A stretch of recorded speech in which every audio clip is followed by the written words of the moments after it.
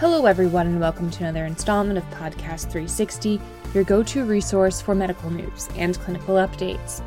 I'm your moderator, Jessica Bard with Consultant 360 Specialty Network. Firearm-related injury is now the leading cause of death among children and adolescents in the United States. Meanwhile, the United States is experiencing a severe shortage of infant formula. Dr. John Harrington is here to speak with us today about topics making headlines in pediatric news. Dr. Harrington is the Vice President of Quality, Safety, and Clinical Integration and the Division Director of General Academic Pediatrics at Children's Hospital of the King's Daughters in Norfolk, Virginia. Thank you for joining us today, Dr. Harrington. Where are we today on the infant formula shortage? Today is June 1st, so we're kind of at an improvement stage, I think. So a lot of the things that occurred in, giving people sort of understanding. So when we first had the problems with Coronabacter, which was found in the formulas, and then, that was back in 2021. We really didn't get the stop, can't make any more formula from Abbott, back in March when it finally just was closed down. So from that time, from March to now, we're finally getting through that logjam of we just don't have formula. 43% of the formulas were just taken out of, sort of the institutions and stuff that usually create those formulas and stuff. So right now, I think we're backlogging that and we're starting to get more formula on shelves for parents and stuff. It's the critical formulas that are difficult are the ones that are for special diets or kids that have metabolic disorders, that we're only getting them through that certain company that created them and stuff. So there have been substitutions that have been in place. A lot of places like the AAP and the U.S. Department of Health and Human Services have put on stuff on websites for you to look up stuff to find things. And even most of the Department of Health have looked at what are their resources through the states and stuff like that to provide formulas for parents. And that information has gone out to all the pediatricians and all the different sort of people that take care of kids, even family practices and stuff. So I think the message is out there now. There was a big push to also, breastfeed and stuff, which is usually what we really want kids to do and infants to do. So I think that pushed the breastfeeding sort of initiatives as well. And the fact that we have breast milk banks and the breast milk banks can supply that need if needed for some of the parents, if they, didn't want to give a formula, and you could always give breast milk if you needed to. And so you can get that from a breast milk bank. So that was another sort of avenue that some of us who have breast milk banks available to us were able to use in our healthcare systems and stuff. So that was exceptionally helpful as well. Another topic, unfortunately, making headlines, a rise in gun violence, particularly impacting children and adolescents. What are we seeing with that? So June 3rd, this is Friday, is gun violence awareness or gun safety awareness.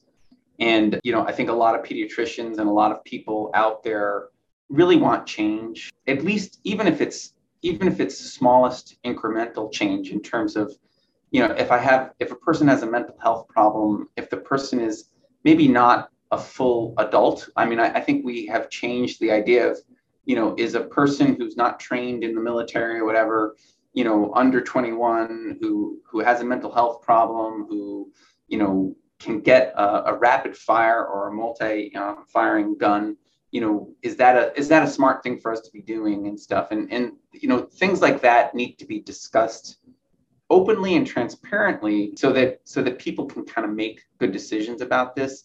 It just seems like it becomes politicized into the, your rights and stuff, and your gun rights and your, Second Amendment rules and stuff like that. And in all honesty, we just want safety. We can drive our car, but we have to wear a seatbelt, right? You can buy a gun, but you have to be a certain age, or you have to have a certain sort of thing in order to get that gun.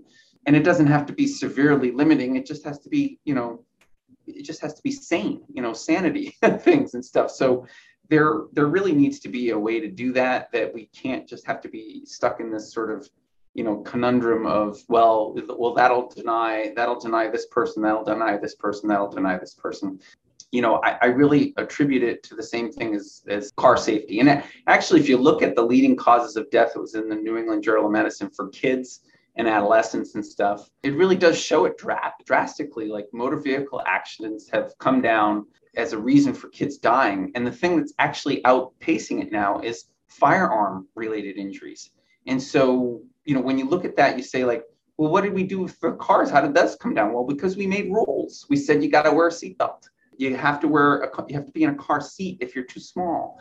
You have to sit in the back seat. You can't sit in the front seat if you're under 13. Like all of these things are sort of just rules that were put into place that have saved lives. And it's, to do that, we need to do that for guns as well. I mean, we just need to put in things that will help children not die. And so some of those require that, kids shouldn't be buying guns, right? So if you really want to think about the adult brain, you really don't get an adult brain until you're 25. So a kid 21, and now even in our system of, sort of kids not really growing up and leaving the house and stuff, there's a lot of kids that are still in the house, at 21, which might not have been true, 20, 30 years ago. So the laws that we have now don't necessarily work for the guns and the things that we have now. So they're pretty outdated. Someone was relating it to like, Model T Fords, in terms of how we handle our safety in a car with gun safety right now versus what we have for cars now that, they beep if you get too close to another car, if you're outside of a lane, we have all these safety devices in our cars because we knew they were killing people. Now we have guns and we have to come up with ways, gun locks, something like that, something that would allow people to sort of make things safer and stuff. And we as a system have to come up with that and stuff. And hopefully we will. Yeah, I think it's worth noting that firearm-related injury is now the leading cause of death among children and adolescents. Not only is it on the rise, but now the leading. Switching gears here now, COVID-19, something we've obviously been talking about for the last 2 years, but what are we experiencing now in regard to COVID-19 vaccines among children and adolescents? So recently, the vaccine for kids 5 to 12, they approved the booster for that age group. And so what most people are seeing is even with the Omicron surge and the new variant surge and stuff like that, getting the original vaccine can still provide a degree of protection, especially against serious illness and stuff. So even for adults now, people have gotten their first doses and then you can get 2 boosters now. Anybody can get 2 boosters if they want them. It's been 5 months since the last one. So all of that's sort of happening in the healthcare system. Some people are mandating them. Some people are suggesting them or strongly suggesting them and stuff. In kids, you've got your kids that are 5 to 12 and 12 to 18 and stuff. But now coming soon to a theater near you is the vaccine for 6 months to 4 years of age. And that got kind of pushed off a little bit, although they kind of brought out the data and said that the data looks good for kids and that the Pfizer maybe looks a little bit better than the Moderna, but you'll need 3 doses of the Pfizer, only 2 doses of the Moderna for this age group. So that may also be a game changer for some parents who want just 2 shots versus 3 shots. And it'll be a series of shots similar to like what we do with hepatitis B or something like that, where you would give a first dose and then 3 weeks later a second dose. And then 2 months after the second dose, you would get a third dose. And then that would be immunized, initial immunization. Now, whether boosters will be needed will be another decision that they'll have to make once we go through another probably year of COVID and stuff. So at this point in time, if you ask parents and when you look at this sort of situation, the drop off for wanting a vaccine for kids is going pretty steeply. So most people are not rushing in to get vaccines anymore. And I think there'll be a group of people, there'll probably be a third of people who want to get vaccines for the kids 6 months to 4 years of age. There'll be a third of people that'll want to wait.